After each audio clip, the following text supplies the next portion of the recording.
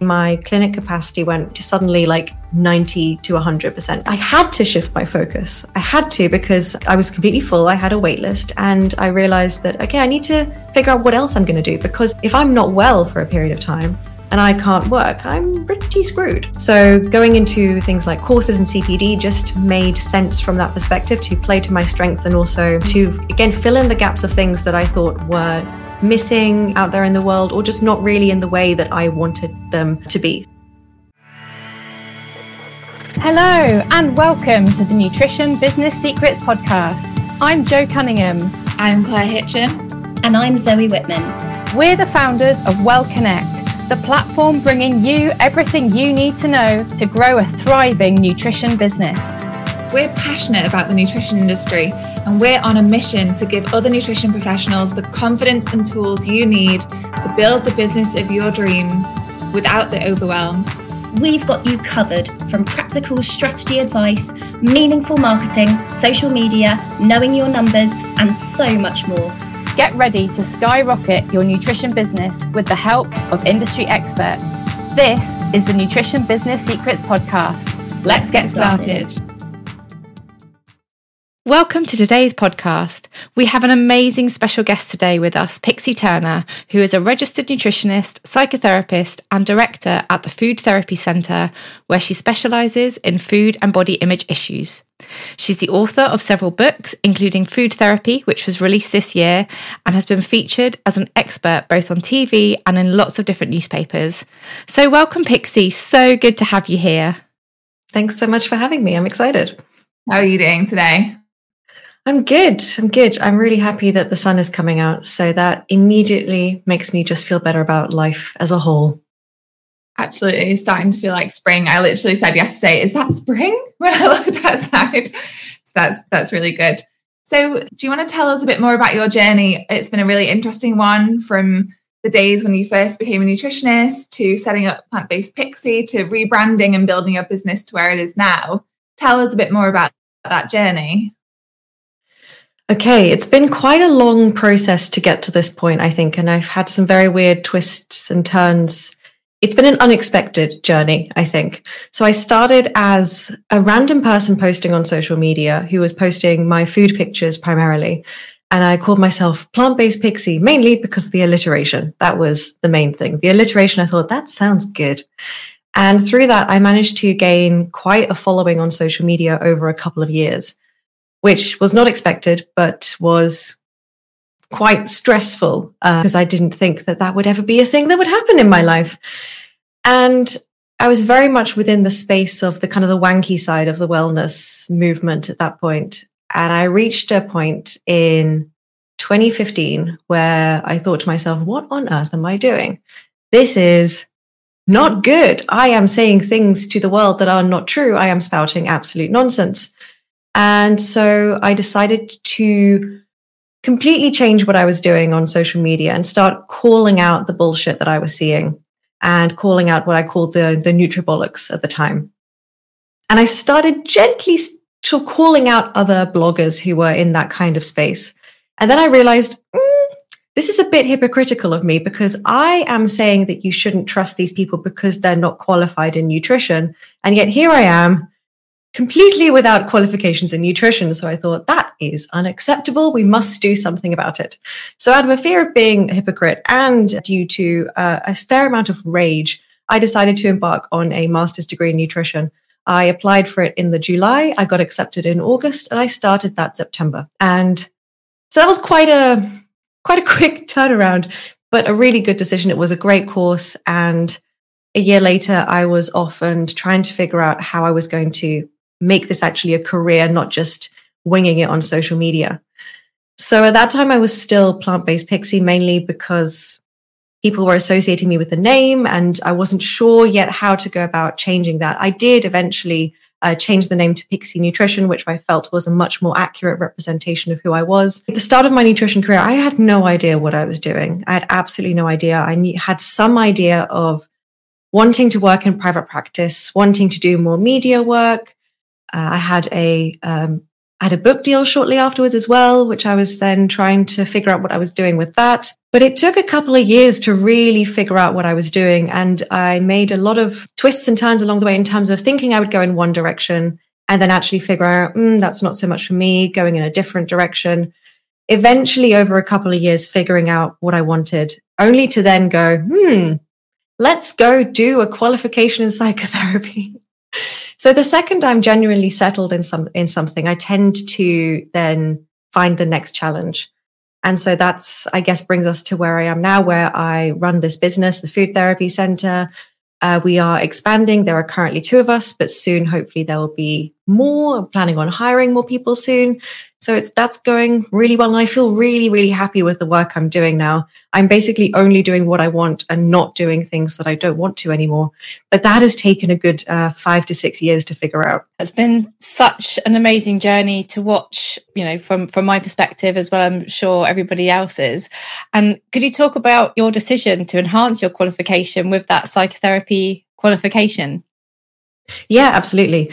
It was not a decision I took lightly, because that is another 3-year qualification on top of everything else. I'd already spent 4 years at uni. I didn't really want to go on another journey as a student that was that lengthy. But over time, the more time I spent with my clients, the more sessions I had, the more different kind of diverse clients I was seeing, the more I realized that clients were starting to see me as a kind of therapist. And the things that we were talking about, the things that they would bring voluntarily to the sessions started to feel more like therapy. Now, I'd been in therapy at this point, so I had an idea of what therapy felt like. And then some of my clients actually started calling me their therapist. Now, I didn't correct them, but I also didn't say, yes, that's correct, I am your therapist. So because of that, I realized that if I wanted to do the work that I really, really was passionate about, and if I wanted to serve my clients in the way that they were clearly anticipating and expecting of me and hoping from me, I had to do more. I had to be super qualified and become a therapist, essentially, to combine these things together. And so I started with a kind of a foundation course that was 1 year, and that was in psychodynamic. And then I realized Freud and I, we don't vibe too much. I'm not a big fan of blaming everything on the mother. And it was very heteronormative, which I'm not a big fan of. I thought it was a bit backwards in places, my training at least. So I switched to a more humanistic, person-centered and existential psychotherapy training for the final 2 years. And I graduated from that last summer. So that was July 2022. After 3 years of training, trying to work as close to full-time as possible whilst studying part-time, I was free. And life has been glorious since. It's been so nice to have so much more time. But also just being a therapist is wonderful. I absolutely love it. It's everything I hoped it would be. Congratulations for that qualification. I mean, not many nutritionists can say that they're also psychotherapists. I mean, I do know a dietitian who's also a nutritional therapist, so they've got that kind of holistic approach, but it's quite a unique skill set that you're probably bringing that I imagine lots of other nutritionists are going to want to do to enhance their practice. And thinking about like your client base, like you said, your clients were the ones who were asking this of you.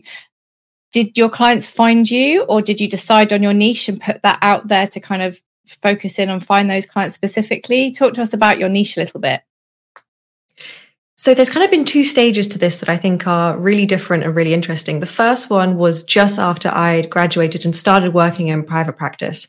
I did not have a particular client in mind. I very much just thought, I need some clients, any clients. Just please somebody come and see me so you can pay me and I can help you. Let's get this thing started. And so I just saw anyone for any kind of nutrition related issue that I felt was within my scope of practice. Really kind of variety, very much in the direction of kind of, doing food diaries, giving kind of very specific dietary advice, that kind of thing. And so I just didn't really discriminate. I saw anyone who was willing to see me for at least the first year, I would say. And then I kind of sat down and thought, okay, which sessions am I really enjoying? Which ones do I find not so interesting, which ones are just not really the kind of conversations that I'm interested in having. And so that was when I realized I'm really not interested in the kind of weight management side of things at all. It doesn't vibe with me. I find those conversations personally really, really boring. So as a professional, it didn't seem either ethical or sensible to continue to pursue and encourage those clients to see me, because I was clearly not the right person for them. And I shifted much more into what we would, I suppose, call nutrition counseling, which is more relationship with food style things, far less in terms of food diaries and specific, maybe eat this, or you need more of this nutrient, and much more in terms of, let's talk about your relationship with food and your body. I did training in things like intuitive eating and body image issues, and really kind of pushed myself in that direction because that was what I was most interested in. So that part of the process was hugely guided by what I found interesting, the kind of clients that I wanted to see, the kind of clients who I thought it made most sense for me to see, because that's what I was actually interested in terms of conversation. So that's the first part. And then as I got really settled in that after a couple of years, that's when the other shift in terms of leaning more towards therapy happened, not because of anything that I pursued or anything that I was super interested in, but largely because of what my clients were bringing to me. So I find it interesting, kind of the first, I guess, half of my career so far, it was very much led by my desires, my interests. And in the second half, it's been much more about what my clients have wanted from me and what they are clearly looking for from me. So it's much more client-led in the second half. So it's interesting how it's kind of been a bit of both in that sense. I think that's a really interesting learning about not only being okay with pivoting, but also listening to who is coming to you and to what your clients are saying, because it's so easy to just keep taking everyone, often get then overwhelmed with so many different facets of nutrition and not niching down and still doing things, like you say, that you don't necessarily enjoy, and actually having the opportunity to take the step back like you did and think about what you actually want for the longevity of your career and what you want to be known for, what you want to specialize in, is so powerful. Yeah, I think it was a really effective process for me. Not that I had much in the way of guidance as to how to do this from others. It was very much a kind of okay, I probably need to figure this out. I also want to point out, it wasn't that my clients explicitly said to me, I want you to be my therapist. It was much more in the subtext. It was there in the way that they communicated with me. It was the type of things they were bringing, the type of conversations that we would naturally started to have. So I think you have to kind of look beyond what clients are explicitly saying and look for kind of, really what is there in the subtext, in the music behind the words, as we often say in therapy. What is not being said, but is absolutely fully present there and fully there in terms of the kind of the energy in the room as well. Because you mentioned nutrition counselling being more your area now, and I know you refer to yourself as a nutrition counsellor. How important do you think that positioning and that slight word tweak, because I do think that stands out among nutritionists, using that counsellor word. How important do you think that positioning has been for you now to then attract the clients that you do want to work with and to attract the right people? I think it's been really helpful just in making it a lot clearer from the start exactly what it is I offer. Because from what I've learned and generally conversations I've had, not just with potential clients, but with people in general, if I say I'm a nutritionist, people have certain preconceived ideas as to what that means. And people think it means, for example, weight management, food diaries, these kinds of things. And that is just not my area of specialism at all.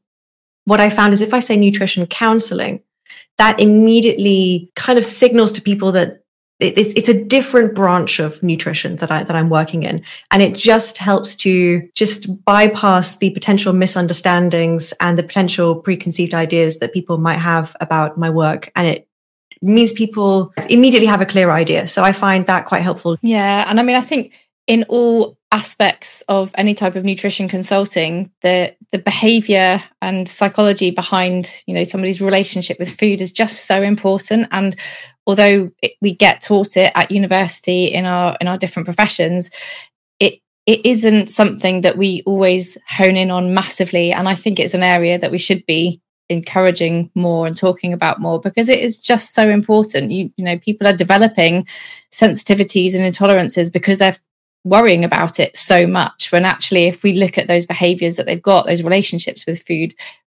we might be able to kind of prevent or get rid of some of those sort of fears around different foods.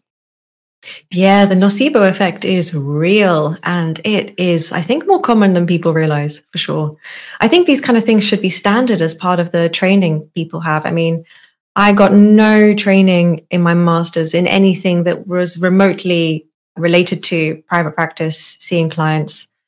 I would love it if there was like an elective module on every single like nutrition degree and master's that related to private practice, seeing clients, counseling skills. But hey, a girl can dream. Just thinking then about the fact that you are building a practice and you didn't have that education on how to do it, essentially. How have you learned how to do your courses, how to write a book, how to expand your clinic, diversifying your income streams? I did it by trying, messing up, trying again, trying something new, Googling a lot, and generally just trying to figure things out as quickly as possible. I'm quite a fast learner. I have a really good memory. I can pick up a lot of things quite quickly, which has been really to my advantage over the years. But a lot of the things I've done largely with some support in places, but a lot of the kind of support I was looking for was really difficult to find, like a good 5-6 years ago. Not so much. I mean, from what I understand, dietitians have had so much more support than kind of registered nutritionists. That's at least how it's kind of felt for me, at least. So everything's been a very steep learning curve, and just let's try something and see what happens. That's very much how it has felt. It's very much been a case of that might work, and somehow things have kind of worked out along the way. I think, there's a lot of things that I've tried that I've left by the wayside, and a lot of things that I still know now. In terms of, for example, working with clients, I learned everything as I went. Pretty much everything I learned, I did as I went. I did a couple of shadowing sessions before I started that were super, super helpful, that were incredible. I had a mentor who helped me a little bit, gave me some guidance, gave me some opportunities. But a lot of the kind of the business logistics side of things, I figured that out as I went. And along the way, whenever I learned something, I would go, oops, probably should have had that from the start. Never mind. It's there now. Everything's fine. Nobody asked any questions. It very much did feel like that. It was like, oh, this is a thing. Okay, I should probably do that. Oh, that is also something I need to be aware of. Okay, I need to go and do that. A lot of my Googling was around how therapists work, and in terms of things like confidentiality, consent forms, intake forms.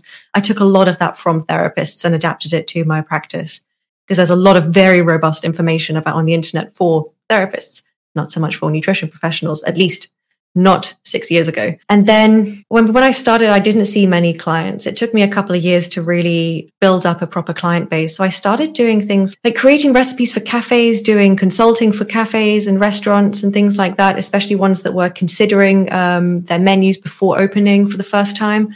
I did a fair bit of that kind of work, and recipe development for them as well, with it from a kind of nutritional angle, because they were trying to be like healthy cafes. So I did that. It was fine. I didn't enjoy it, but it really helped pay the bills at the beginning, for sure. Then I also started doing more public speaking, which generally, especially if you're doing corporate stuff, pays a little bit better. I had a speaking agent for that, which really, really helped.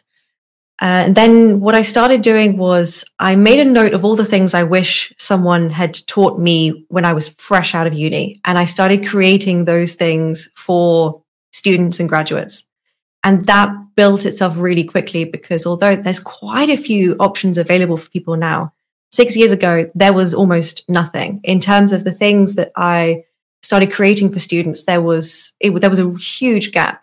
And it was very much driven by this is the stuff that I wish someone had told me. This is the stuff I wish had been readily available at low cost, easily accessible when I was fresh out of uni. Because I tried to find the stuff and I just couldn't find it.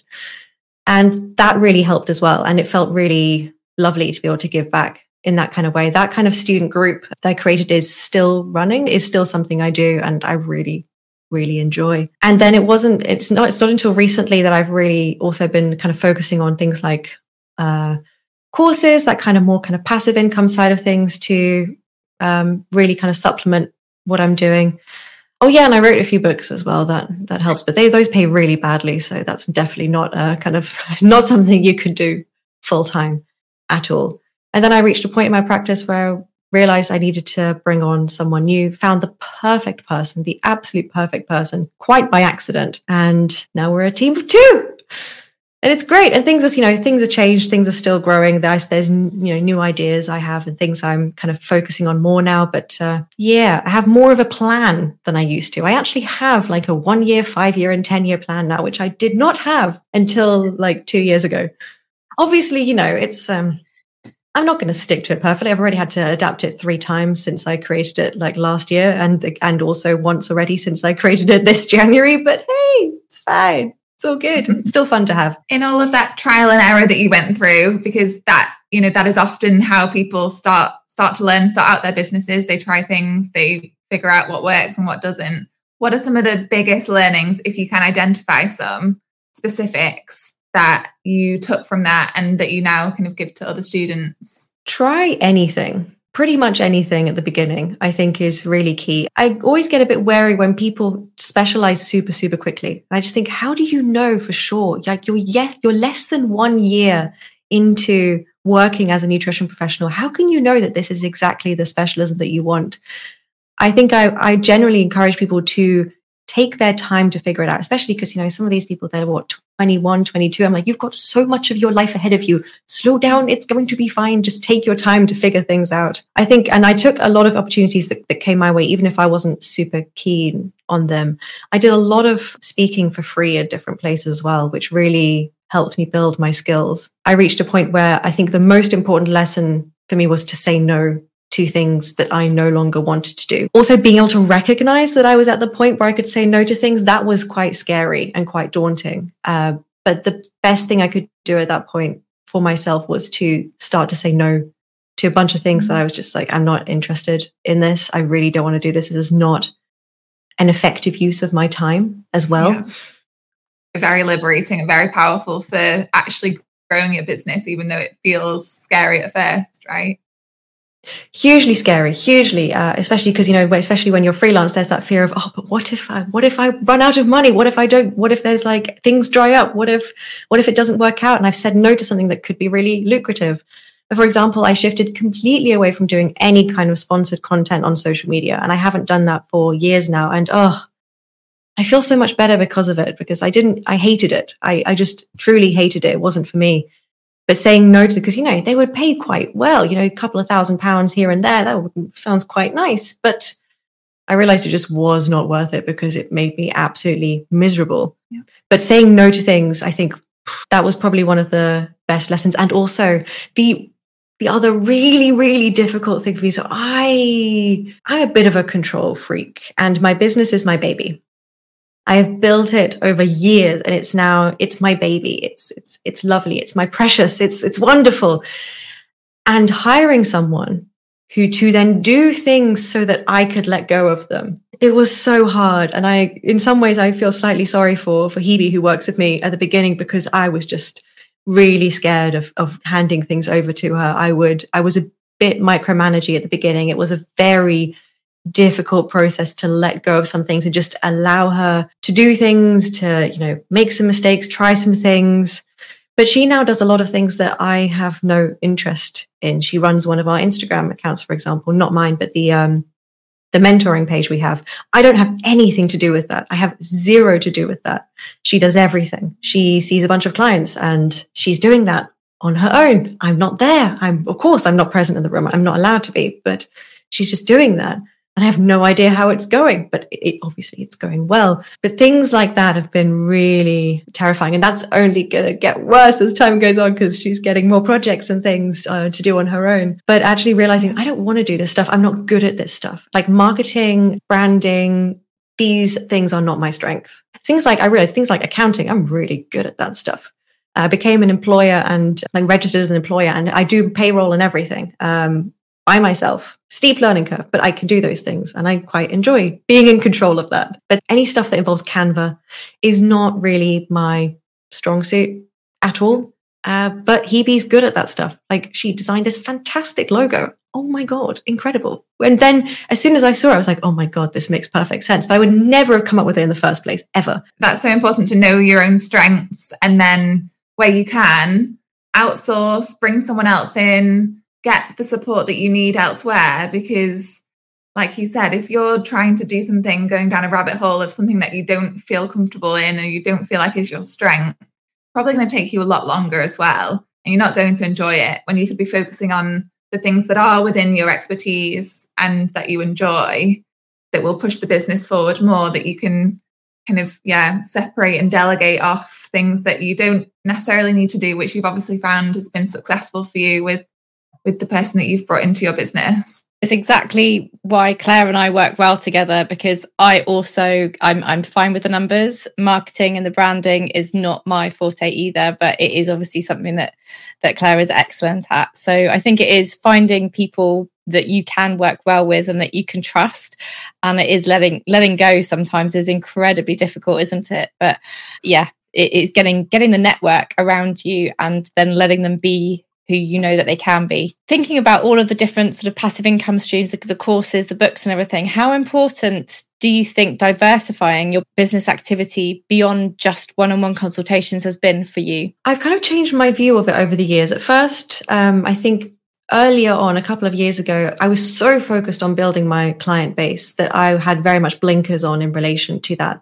The books were largely because someone said to me, hey, would you like to write a book like this? And I went, yes, I think I would like to write a book like this. And so I then did in my spare time, which I'm very aware of the unusual privileged position that is and how that is not a kind of typical experience at all. But in terms of, I was so blinkered in terms of must build my client base, and put all my kind of focus into that, as well as, doing the work for students. I felt was, I didn't see that so much as diversifying my income, as saw it much more as this is something I'm really passionate about and I want to give back. And I have this extra time because I don't have a full client base, so I might as well do something useful with that. But then I reached a point where it was when the pandemic hit. It was in 2020. And suddenly my clinic capacity went from, I was like 50, 60% capacity to suddenly like 90 to 100% capacity, in the space of a very short time. Which is when I brought Hebe on as well to work with me. I had to shift my focus. I had to, because I was completely full. I had a wait list, and I realized that, okay, I need to figure out what else I'm going to do, because if I'm not well for a period of time and I can't work, I'm pretty screwed. At the time, also my mortgage broker at the time was also like, you should get some kind of insurance for your income because you're self-employed. And I was like, what on earth are you talking about? What is this nonsense? And actually turns out that probably would be a good idea, because they basically just pay you a lump sum if you're unwell and off work for a number of months or something. I probably need to figure something out so that I'm not getting basically almost all of my income from clients, just to kind of protect the business as well. Because I'm like, this is my baby, I must protect this. And I know that one of my strengths is public speaking, because I have worked really hard to develop that skill over the years. And I knew I was really passionate about teaching. So that's how I didn't want to be like a lecturer or something, although I do guest lectures occasionally. So going into things like courses and CPD just made sense from that perspective, to play to my strengths, and also again fill in the gaps of things that I thought were missing out there in the world, or just not really in the way that I wanted them to be. So I created the things that I wanted. And that's kind of been more of my focus, especially since obviously all of this got put on hold while I was studying. Because I had no time to do more things, and the qualification was really the priority at that point. But since then, my focus has really been on kind of diversifying and to protect the business primarily, and also to keep my life more interesting, my working week more interesting. So I have my clients, but I also have my non-clinical days where I am working on things like CPD, courses and beyond. Exciting. I think, as you say, it's so important to keep yourself motivating yourself engaged as well in your own business, because as much as we all love our own businesses, it's that phrase where if you find something you love, you never work a day in your life, isn't always that accurate. It can still be stressful. You can still have days where you don't want to do it because you've gone down an avenue that you find yourself actually less passionate about. So finding those other areas that you are passionate about is so important. So with your public speaking, how did that come about for you? How did you go about finding those opportunities, setting it up? I know you mentioned an agent. What sorts of things have you done to really establish that? Really, it started by accident, because through the blogging I was doing way back in the day, like 10 years ago, I was occasionally offered the opportunity to be on like a panel or to speak about either like blogging or like Instagram as a kind of influencer type thing, or then later on, once I was qualified, to actually speak about kind of nutrition misinformation, for example. And then as a result of my first book being released, I did some speaking around that my, some of which my publisher helped with, some of which was people coming to me and saying, hey, we've seen that you have this book out. Would you like to do this talk? Would you like to speak at this? And really, I did a couple of quite high profile speaking things that had overall like thousands of people were in attendance, which is really daunting, but great experience. And that kind of opened the doors to a bunch of like corporate opportunities where people would approach, like well-being teams from big organizations like Amazon and Google would then come and approach me and say, hey, we've discovered your existence. Would you like to speak to our staff? And I said, yes, of course. And thankfully also I got really lucky in some senses, because I had a literary agent who found me while I was still doing my master's. And I signed with that particular literary agency. It wasn't long after that they transformed into a 360 agency. So they moved beyond being just a literary agency to also then having like brand specialist, a broadcast agent, speaking agents. So now I have all of those things because I got kind of lucky and joined when they were just a literary agency. But now I have a broadcast and brand licensing agent. I have a literary agent, and I also have a speaking agent there. And the speaking agent has been really instrumental in getting me some really fascinating speaking opportunities. So there was definitely some luck involved in that. A lot of that was actually a bit of luck, being at the right place at the right time. And also, yeah, I did a fair bit of speaking for free, or for like £50 to £100 at the beginning when I started out. Small change in comparison to what kind of big corporations will pay, but very good experience. Very good experience. It sounds like that initial effort that you put in, I know you maybe call it luck sometimes, but that initial effort you put into kind of social media, your own visibility, your discoverability, I think you referred to it as, was so important to then be found by corporations, your agent, different organizations that then wanted to invite you to come and speak. So would you agree with that? Would you say that kind of initial visibility where, you know, when you started out, social media was your main platform, perhaps your blog, how important do you think those things were and are now? Back then, they were super important because that's how people knew that I even existed. So I think at the start, it was super helpful and really kicked off a lot of things for me, which is, and I know a lot of social media is, you know, luck and being at the right place at the right time. So I really do think that was a big part of it. And also, yeah, I took opportunities. I, did a lot of stuff for free or for very little money to kind of really build that experience. So I think I took those opportunities and I ran with them. Interestingly, now I would say those things aren't as important, because although at the beginning people found me because of my visibility, now people find me because of my experience and my expertise. And I don't need to have a blog. I don't actually have one anymore. And I don't need to be posting on social media that regularly for those things to be valid on their own merit. So it's been a really interesting shift that started with visibility, and now people find me because of my specific expertise and my specific experience and my ability to speak on very specific topics, because that's what I'm more known for, that expertise, rather than because I post on social media.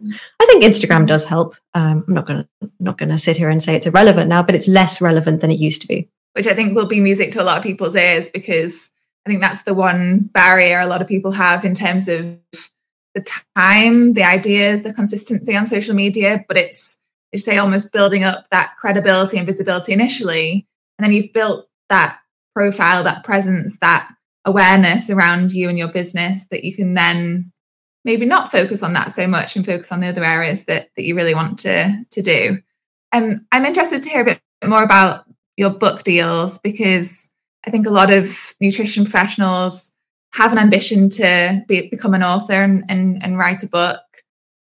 Give us a really honest, I know you always will be, an honest look at what that actually looks like behind the scenes, because as you mentioned, it's not always the kind of money-making aspect that people might think it is. It takes a hell of a lot of work. I know I've helped a couple of dietitians now with their own books, and it's a huge project, isn't it? So how has that been for you? I'm concerned I'm going to slightly shit on a bunch of people's dreams right now, but honestly, I really thought it was this incredibly glamorous, aspirational, incredible thing. And in some ways it is. To have a physical copy of something that you've worked really hard on out in the world, in the wild, that people can just pick up, that will exist for a very long time in some form or another as a kind of legacy, is incredible and is a truly mind-blowing thing.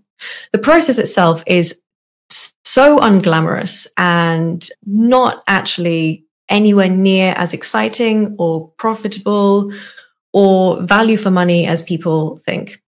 It is a painful process to actually get a book to a place where someone actually then picks it up. So, you write these proposals, you send them off to all these publishers.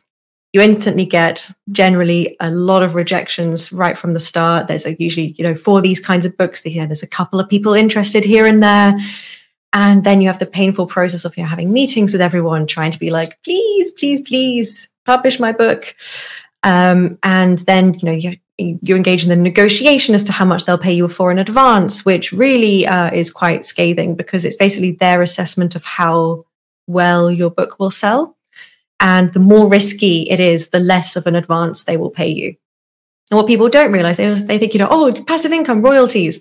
A lot of books, I think I read something like at least 70 to 80% of books that are published, you don't get royalties, because they have to actually sell quite a few copies to start making royalties, because you have to pay off your advance. People don't realize this. So if your book doesn't sell very well, you just get nothing from that point onwards. Your advance covers the writing process, but from that point, the publisher wants to recoup the money they've spent on you. So you don't get any money on royalties unless you've paid off your advance first. So, smaller advance, more likely to get royalties and so on. Unless your book sells super, super well, royalties are small bits of a few £100 here and there, something like that. You have to sell a lot of copies to get a lot of royalties. And writing is a very isolating and unglamorous process. I mean, my last book, I spent a year writing it. It was a lot of spending summer days inside at my laptop, typing away. And then then an editor who is incredibly important, but they just brutally shit over everything you've done in the most necessary but painful way. All the things you love the most, they're like, this is a bit boring. This doesn't feel relevant. And you go through rounds and rounds of edits, and then eventually the book is out in the world, and it is the most anticlimactic day imaginable. From one day, nobody has your book. The next day, people who pre-ordered it have it, and you just sit there going, now what? I would not sit here and say that I regret writing them or that I would change the process, because it's been very rewarding in its own way. And yeah, the concept of the legacy that leaves is really quite exciting, but the rest of it doesn't pay much at all. It's very isolating. It's not glamorous. It's painful. It's slow. It's long, and it's anticlimactic at the end.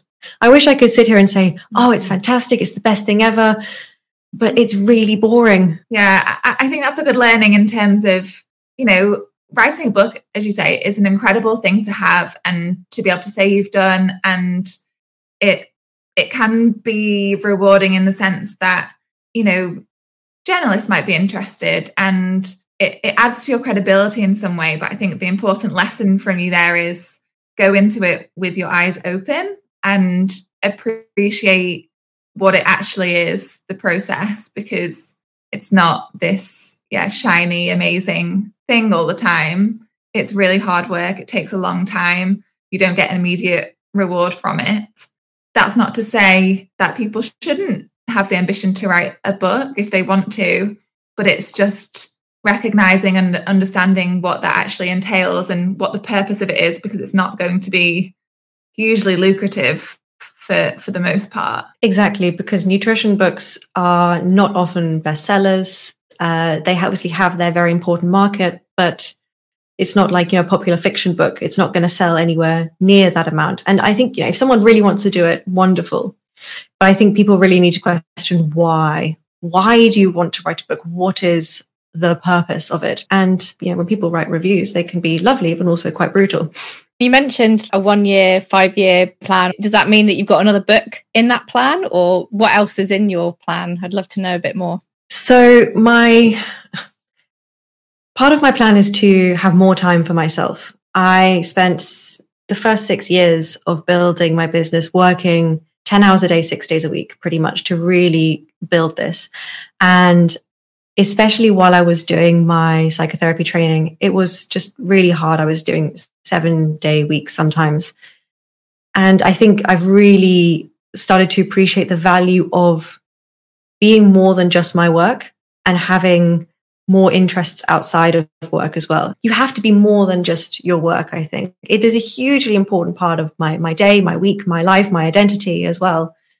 I guess part of my 1 year plan in particular is to rest and enjoy life. I've gone down to 4.5 days a week. I plan to go down to 4 max. So I have half of Saturday, all of Sunday, and all of Monday off, which is an absolute delight. There's nothing better than taking Mondays off. Truly, it is glorious. Everyone wants to take Friday off. No. Nonsense. Don't do that. Take Mondays off, because everyone goes back to work.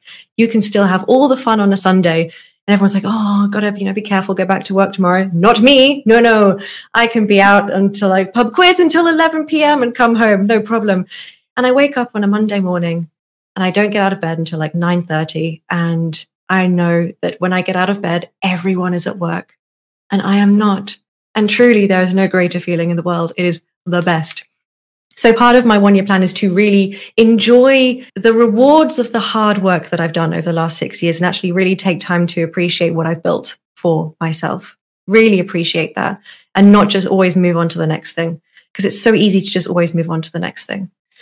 I am working on more kind of CPD and online courses. I have many, many ideas. My plan is to tackle them one each year for the foreseeable future. We're now actually just recently reached a point where we've had to completely close our doors to any new inquiries, which is really exciting. I didn't expect to be at this point this year. I thought it would take until next year to reach that point. But Hebe's now fully booked. I'm fully booked. We have a wait list for both of us. What that means is potentially I need to look into bringing on someone new, which is a daunting but very exciting process. I love the idea of giving that opportunity to someone who's just starting out in their career as well. So that is part of the plan. Beyond that, at the moment, I've said to my agent, my agent's already asked me, so any ideas for new books? And I said, not this year. I need a break first. So that's not part of my 1 year plan, but is definitely part of the kind of 10-year plan. So I've written 4 books in the space of 5 years. I think it's time for a bit of a break from that. Partly so that I can prioritize other things. So really, those are the things that I can share at the moment that are my focus is rest and enjoyment, reaping the rewards and enjoying what I've built.